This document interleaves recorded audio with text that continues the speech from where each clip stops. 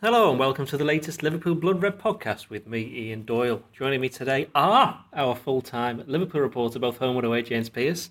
Hello, James. Hello. And our LFC editor, Andrew Kelly. Hi, Andy. Happy Easter Monday to you, Ian. Oh, thank you. Giving away there when we've recorded this immediately. Thank you, Andrew. Well, people should know it's hot off the presses in digital terms, I think. Did they have presses in digital terms? Hot off the buttons. Hot off the local area network, as I'm sometimes called. Anyway, James, me and you were at West Bromwich Albion yesterday. We saw Liverpool, well, I was going to say snatch a 1-0 win. It wasn't really like that, was it? He'd certainly scrapped for it, worked hard for it, but ultimately I thought they deserved it. Do you agree? I do. Yeah, not very often I do agree with you, but on that one I do. I thought it was fully deserved. It wasn't much of a spectacle, was it? I think when you go back from your notes on the game, you think not actually that much really happened. It was a frenetic and chaotic last couple of minutes in stoppage time, when obviously partly fueled by Ben Foster.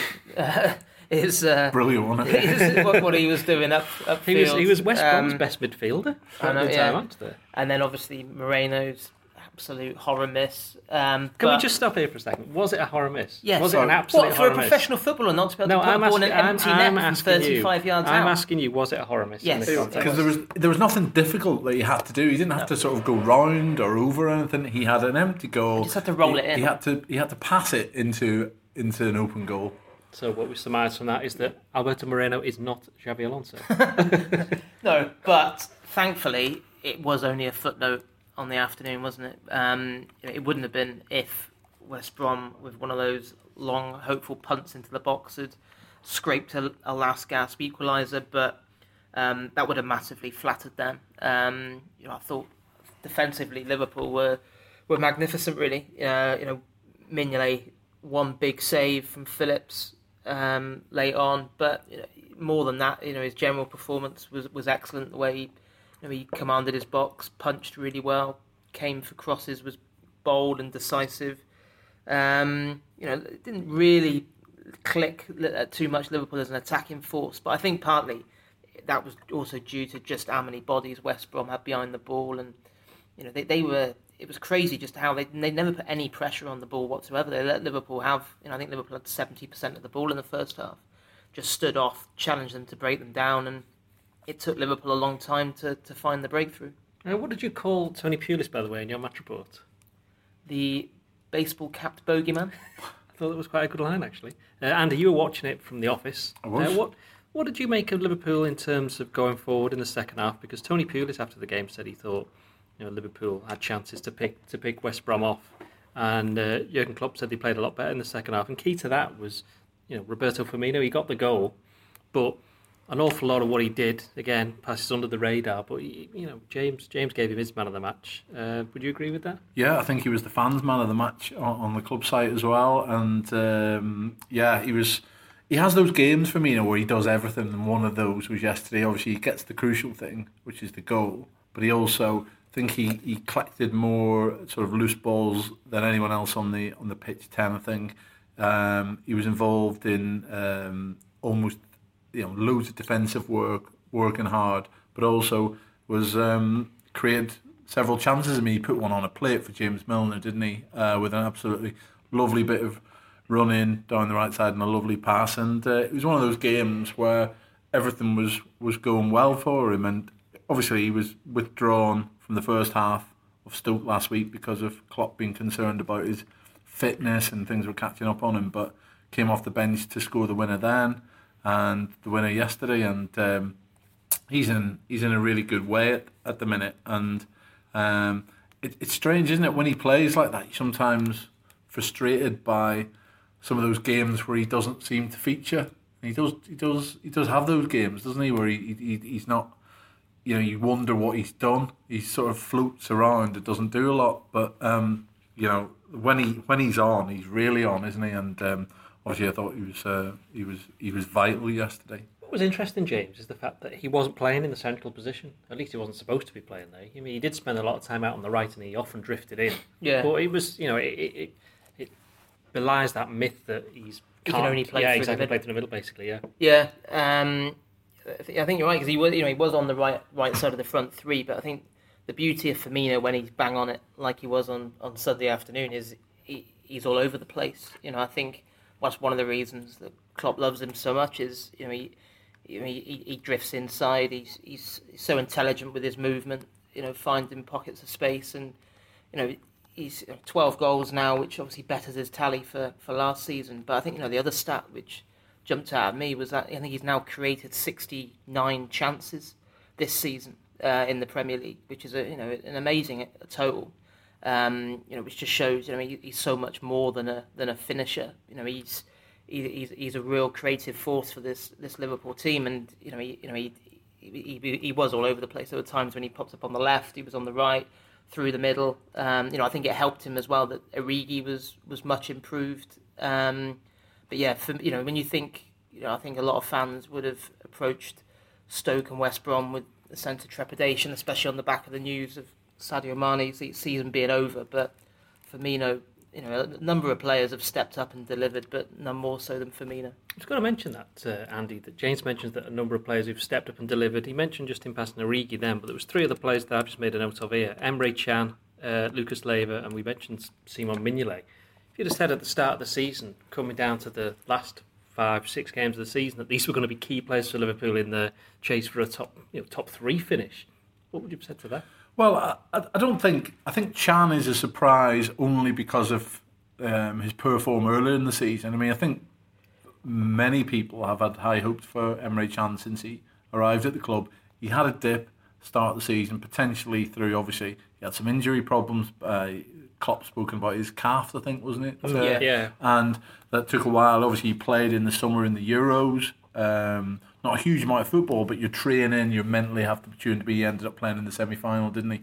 So I think he looked a bit tired. What he has done in the past few weeks, where his physique has come into its own, hasn't he? He's looked like someone who's, I'm going to get into midfield and I'm going to win my battle. And if you go in with that mentality, football can be a relatively simple game if you just go in there and think, I'm going to win my battle, and everything else can come off that. And Chan's basically been winning his battles the last couple of weeks. But in some ways, the games have suited him because, I looked at some of his statistics that he's obviously very good in the air, and he's quite good at dropping back and helping out defensively. Certainly at West Brom he did that. But look at the games: West Brom, Stoke, Everton's always a battle. Burnley was a game where he did well and scored. These are games that kind of suited his game, aren't they? Absolutely, and you can probably apply that to Lucas as well, can't you? Because where Lucas, for me, struggles is a game where he needs to be creative, isn't it? It's not really his game. He's there to break up play, everything else. But I have to say, a midfield of Lucas, Can, Wijnaldum filled me with fear whenever Lallana got injured, and obviously Henderson's still out. And they've certainly proved me wrong. But those games, as you mentioned, I think that has helped. But Can has been...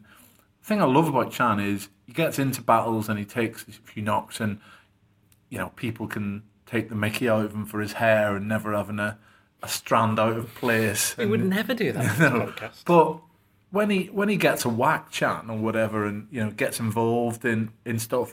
I mean, there was one a couple of weeks ago where he saved someone getting sent off by getting up quick. I'm trying to remember which one Williams, it was. Wasn't it? Yeah, in the derby. Was it Barkley? I think it's Williams. He didn't get up too quick. He got injured, I think, in that one. Yeah, but he and I like that in Liverpool players. Do you know what I mean? I know that there's a gamesmanship aspect to staying down, get them sent off, all that stuff. Well, I haven't got time for that. If you're a Liverpool player, get up and if you can and play on, and ultimately you get your rewards for that. Referees. At some point we'll say, look at Can, he could have stayed down and he got up. Next time I referee him, I know that if he's down or goes down, I know that he's been properly fouled. And that referees are always watching these games for little things like that, and that's why you will eventually get your rewards, I think. I mean, the one thing about Emre Can, even though we spoke about him so many times this season, is that I think we've all agreed, I think it was Neil that made the point, Neil Jones, that he's got tremendous self-belief. Even when things aren't going particularly well, he still believes that he can do it, and that kind of has helped him through that difficult period, hasn't it? Yeah, he never hides in games, does he? I think even when he was struggling, he'd always want the ball and try and make stuff happen. I think even at Leicester, which Leicester away seems a long time ago now, and at the time that felt like such a damaging defeat for Liverpool, and as it is, they've since taken, I think, was it 17 from 21, 21 since. But even that night, I felt on a night where there were so many poor performances around him, he was the one outfield player in that second half who was still demanding the ball, still trying to make things happen. And he has been a real big player for Liverpool over the last few months. And, I think earlier on in the season when the contract talks pretty much broke down because there was such a gulf between what his representatives were asking for and what was on the table from Liverpool, I think, the word was then that, they would meet again at the end of the season to discuss things. And, I think a compromise will definitely be reached now because, I think he will have proved, he has proved already, any doubts that Liverpool may have had about his importance going forward. And I think for Can, the way that he's flourished in this Liverpool team under Klopp and the way that his game's kicked on, he'd be stupid to even think about going elsewhere. I maybe they will still wait to the end of the season because I don't think you necessarily want that distraction when there's still 5 games to play. But hopefully when the dust has settled in late May, that new deal will be signed because I think Can has proved, even his fiercest critics would have to admit that he's shown that he deserves to be part of this Liverpool team going forward. Now, Can's improvement, Andy, has coincided, though, with a certain Jordan Henderson not being in the team. Now, there's always been the suggestion that perhaps the pair, and certainly with Henderson now having seemingly transformed into what Christian calls a number 6, that seems to be Can's best position as well, doesn't it? So they can't both play in the same position. Although it has to be said that against West Brom, and when Lucas has been playing, Lucas has been the deeper defender. As you'd expect. I mean, Lucas is a very defensive-minded midfield. But is there any coincidence with the fact that Can's improved when Henderson's not playing, or is it a case of I don't think so. Good players should always have? I just think time. Maybe mentally he's felt like he can be more of a leader and step up in the thing, and perhaps more of Liverpool's play goes through him. And Wijnaldum is someone who tends to play the ball very simple, doesn't he? And in the best possible way, I think. He gets the ball under control incredibly quickly, passes it simple, moves to pick it up again or whatever. And I think Can can then be a bit more of a driver in the team and work round Wijnaldum. And he loves those forays, doesn't he? He gets a gallop on Can, doesn't he? When he's at his best, and takes him a little bit to get going. It does. He's not your nippiest over 5 yards, but. I honestly think it's that there's no problem for me in terms of Can and Henderson playing together. I just think that Can has run into form at this time, whereas when Henderson was generally there, Can was still struggling with these calf problems, and he wasn't at his best, and he's just played himself into form and made up for him, to be honest. That brings us to Mignolet, James. I mean, he made one good save, you mentioned, from Matt Phillips, but to be fair, by the way, you notice that save was with his leg. And the 2 against Stoke was with his leg, so maybe he should just not use his hands anymore. But no, he was good. He was precisely not because the old punch. Well, I was about to say the punch is what came through. I mean, there wasn't that long ago when if a keeper came out and was just punching everything, people would be going absolutely Spurs. Like, why didn't you catch it? But this goes back to we were at the Burnley game on Boxing Day. I think it's 2.5 years ago now when he came on as sub. He'd been dropped for Brad Jones, then got injured. The ball goes over the line with the corner thing. That was just ridiculous. But he did a sit down with us a couple of weeks after that, and he explained how that was like a turning point. Where he said, "Right, I'm just going to be decisive about everything." Said he was overthinking. He's overthinking stuff, and that's come into his game. He has 1 or 2 ricks, but then that's what all goalkeepers like that. All goalkeepers will drop one in like he did against Hull and stuff like that. But since then, he hasn't really made a mistake. And do you feel as though, in his mind, he's now the number 1 goalkeeper for Liverpool? Yeah, 100%. I think also his form since he's come back into the side in December, aside from that error at Hull, he hasn't done anything wrong. I don't think since then. I think he's well and truly shown that he deserves to be Liverpool's number 1 going into next season. I think he had this at the moment is definitely his best spell of his Anfield career. I think he's been fired up by almost like a sense of injustice as well. I think he definitely felt that he was unfairly treated when he lost his place in September, and that I think he was waiting for that opportunity to come around, and he's taken it. And I think he probably has shown kind of mental strength and resilience that some people probably doubted whether he did have. And I think he has been a lot more decisive. His decision making has improved a lot. I think certainly in 2 really tough away games, he's kind of spread calmness rather than panic, which is what he's accused of at times. His kicking has definitely improved this season. And he's still relatively young in goalkeeping terms. And I know some people will say, but it's just 2 good games and you've got to judge him over his. It's not. The bottom line is he's actually had a very good season. If you add up the big saves that he's made in big games that have earned Liverpool points, he's earned Liverpool a lot more points than he's cost them. And did you recently do that for an article? I did, and got an awful lot of abuse for it. It's about perceptions. I mean, I remember we did a pod a while back where we spoke to Christian, and he said that even if Mignolet saved 29 penalties in the last game of the season that earned Liverpool the league or whatever it was, that there will be people who would never ever be won over by him. Do you feel as though there always will be that? Yeah, I think so. And what I don't really get my head around is, like, people. Like, I had a lot of people when I wrote that piece last week saying, forget it, bin him off, got to buy Joe Hart. Well, I just don't. Carroll was on about Joe Hart over the weekend, wasn't he? I mean, Joe Hart is basically the English Simon Mignolet. No. Mignolet is miles better than Hart for me. And I mean, as soon as Hart let that trickler from Adam Lallana through his when he was at the City keeper, when even Klopp on the sidelines had a look of shock on his face that it went in.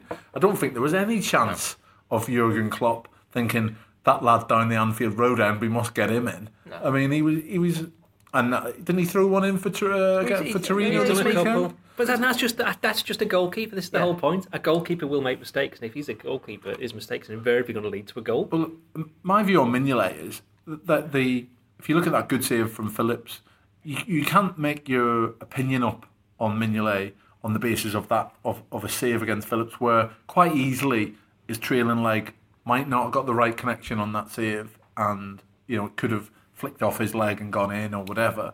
Because those are ones where a goalkeeper, he's obviously tried to make Phillips go that side, and then he's dived into the space. It's sort of standard goalkeeping technique, and a player who's better at finishing than Matt Phillips sort of lets the keeper commit himself that side and just sort of takes it one step to the left and slides it in at the near post probably. But your opinion on Mignolet should be founded on those punches. That's where he's improved his game and become a much better goalkeeper. I think there was a stat on social media earlier that that's where they all live, these stats. 4 punches, I think, was his highest number since Boxing Day 2014. So 2.5 years since he's come out which was Burnley, the Burnley game. Probably, since he came out and produced 4 punches like that. And I think James talking about or yourself, Ian, about people going mad when you used to punch. It all depends on the standard of a punch. I mean, Pepe really used to punch it to the halfway line, didn't he? And that was just as good as grabbing it yourself. But if you get a weak punch and it falls to someone, then you're in trouble. But his punching and his commitment on cross balls has been improved all season.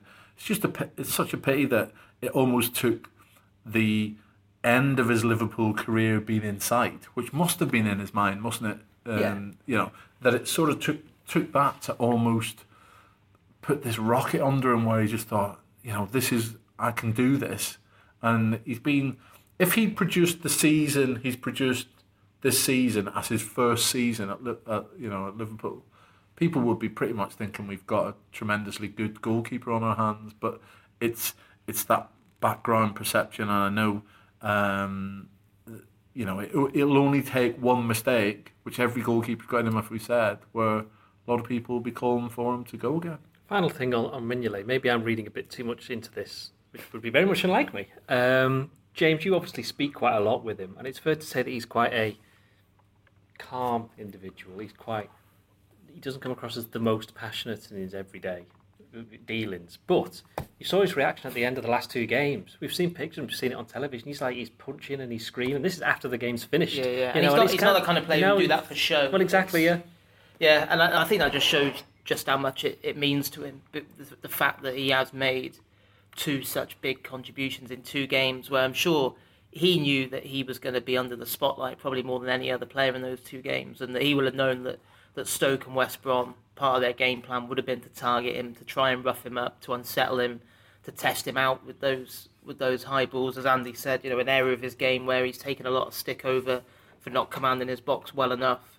So I think for him to come through that, and I think I spoke to him. He gave an interview after the Stoke game, and he said it's not very often as a goalkeeper you get that feeling that you've scored a goal, and because he felt like he played such a big part in Liverpool winning the game, and I think he had that feeling again on the weekend, and he deserves all the plaudits that have come his way, because he has had some real periods of struggle at Liverpool, crisis of confidence and all the rest of it, but he's playing with real confidence at the moment, and I don't think a goalkeeper should be on Klopp's summer shopping list. One thing that's not really been mentioned in terms of affecting Mignolet has been the centre-backs in front of him. Well, I was about to come to that. Yeah, and the inability of Liverpool to create a partnership that has any longevity. Now, I think it's 13 games, Premier League games they played together. I think it is. That's Matip and Lovren, and they haven't lost, have they? They haven't lost one, no. Yeah. Although I think they've only kept 3 clean sheets in that time, or 3 or 4. I think this was the 4th one. You've got to build, and that was only the 2nd clean sheet in the last 14. Yeah, games. Which isn't good enough, and clean sheets are going to be at the heart of Liverpool trying to take a step further forward next season.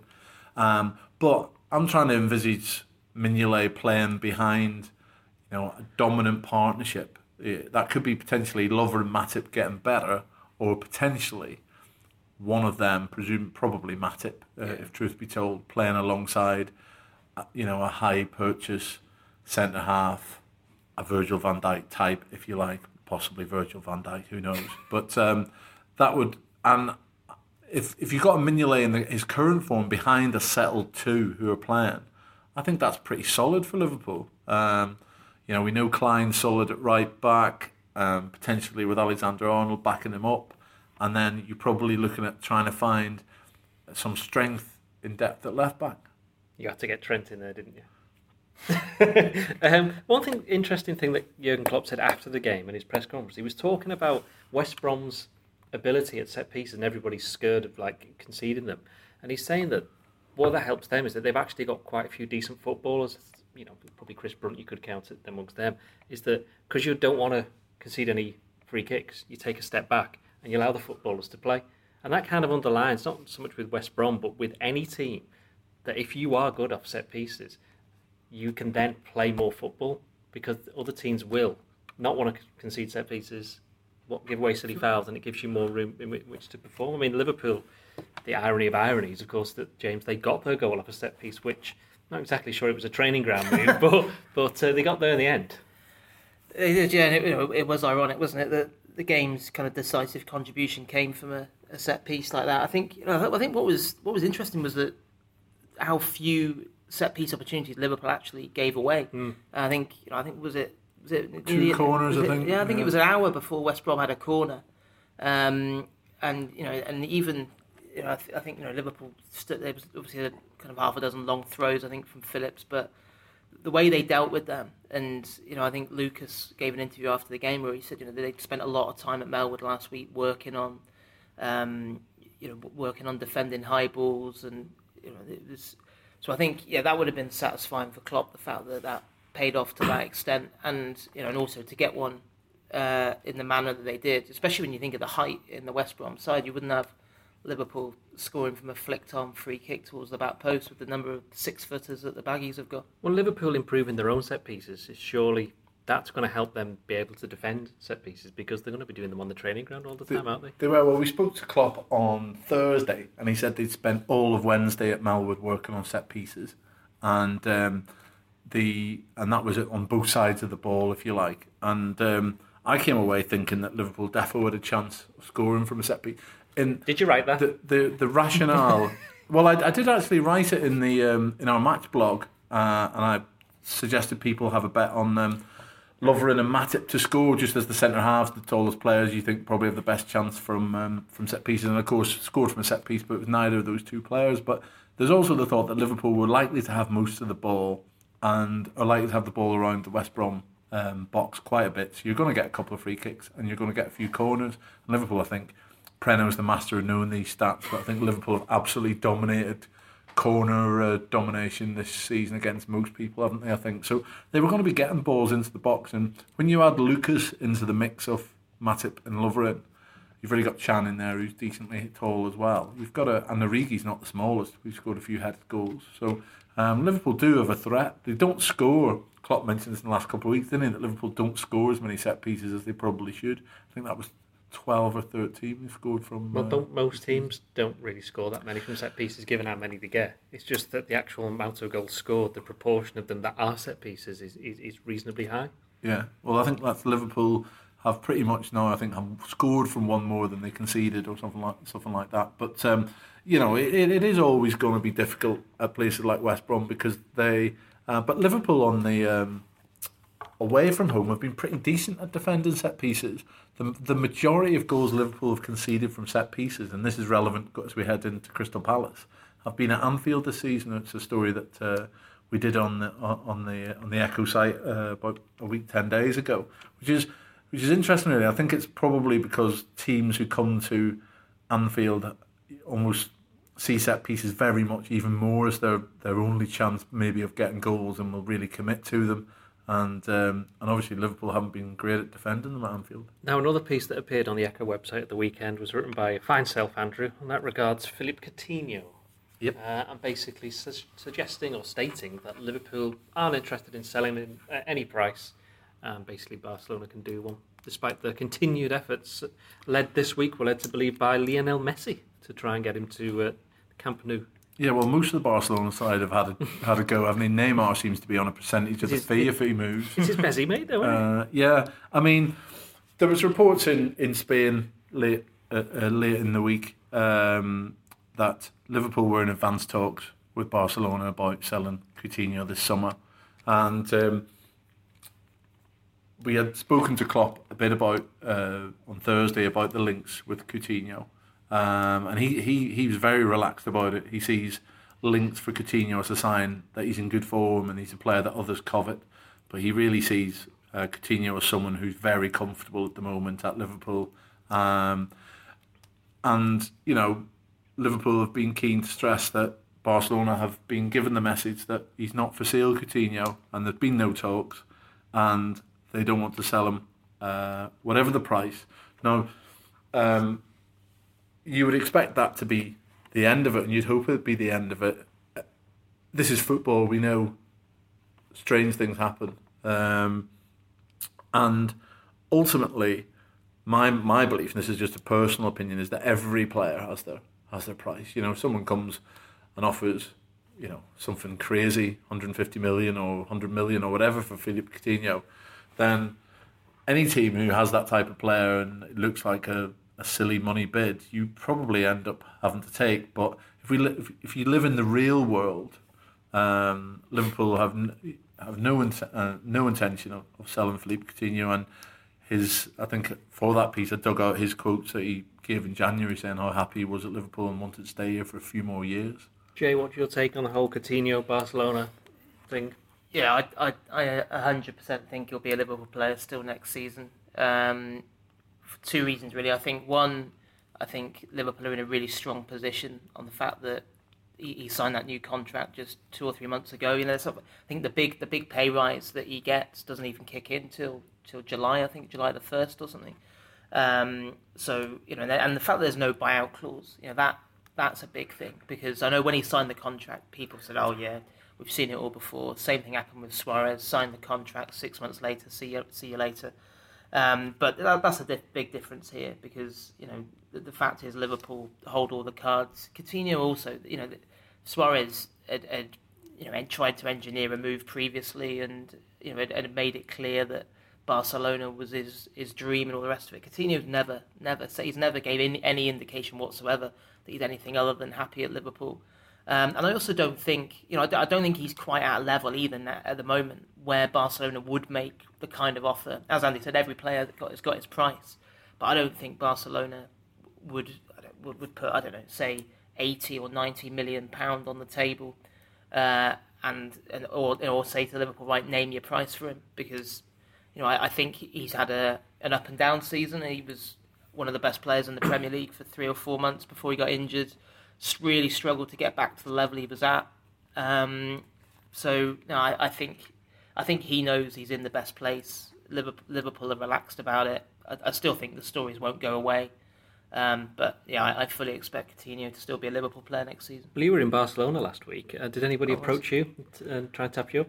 I can't offer any comment on that at the moment. No? Refuse to deny suggestions. I think you're fine. There was one, just going to Coutinho, there was one bit in the game on Sunday where, I can't remember, I think it was Jakob, where he just dropped his shoulder and went away from him. And even the home fans were like, that you kind of get that murmur of appreciation of like, that was a good piece of skill. Because he does seem to be getting, as you just mentioned, and he is more, the last couple of weeks, while he didn't get the goal, he has scored quite a few goals recently. Yeah. He's just been far more on it, hasn't he? Yeah, the Merseyside derby felt like a huge step forward for him, didn't it? And especially on the and I think before that he scored, didn't he, for Brazil, which I think his teammates kind of have spoken about how they noticed a change in him when he came back from those internationals, that had given him a real injection of belief. So yeah, and he's going to be very important to it's been Firmino has scored the two winners in the last couple of weeks, but Coutinho certainly played his part, and he's going to be very important to get Liverpool over the line in this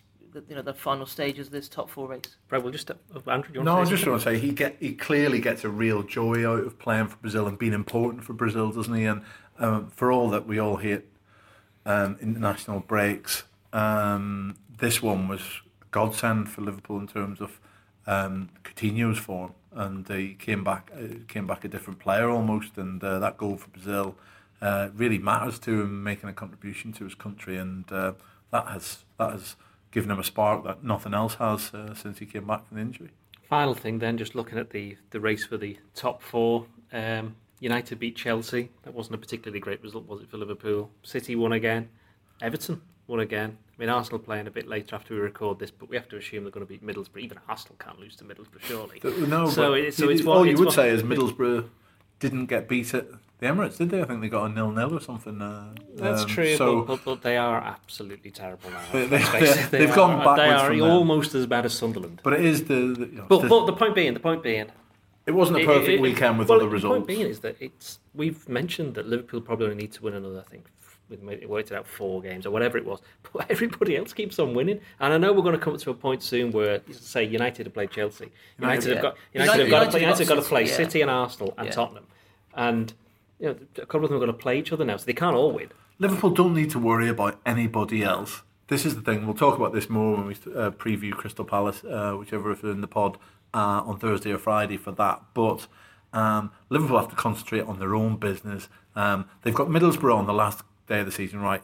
I'm going to work on the basis if we need to beat Middlesbrough at Anfield on the last day of the season to make Champions League, forget it. That's happening, right? So that leaves you 4 games.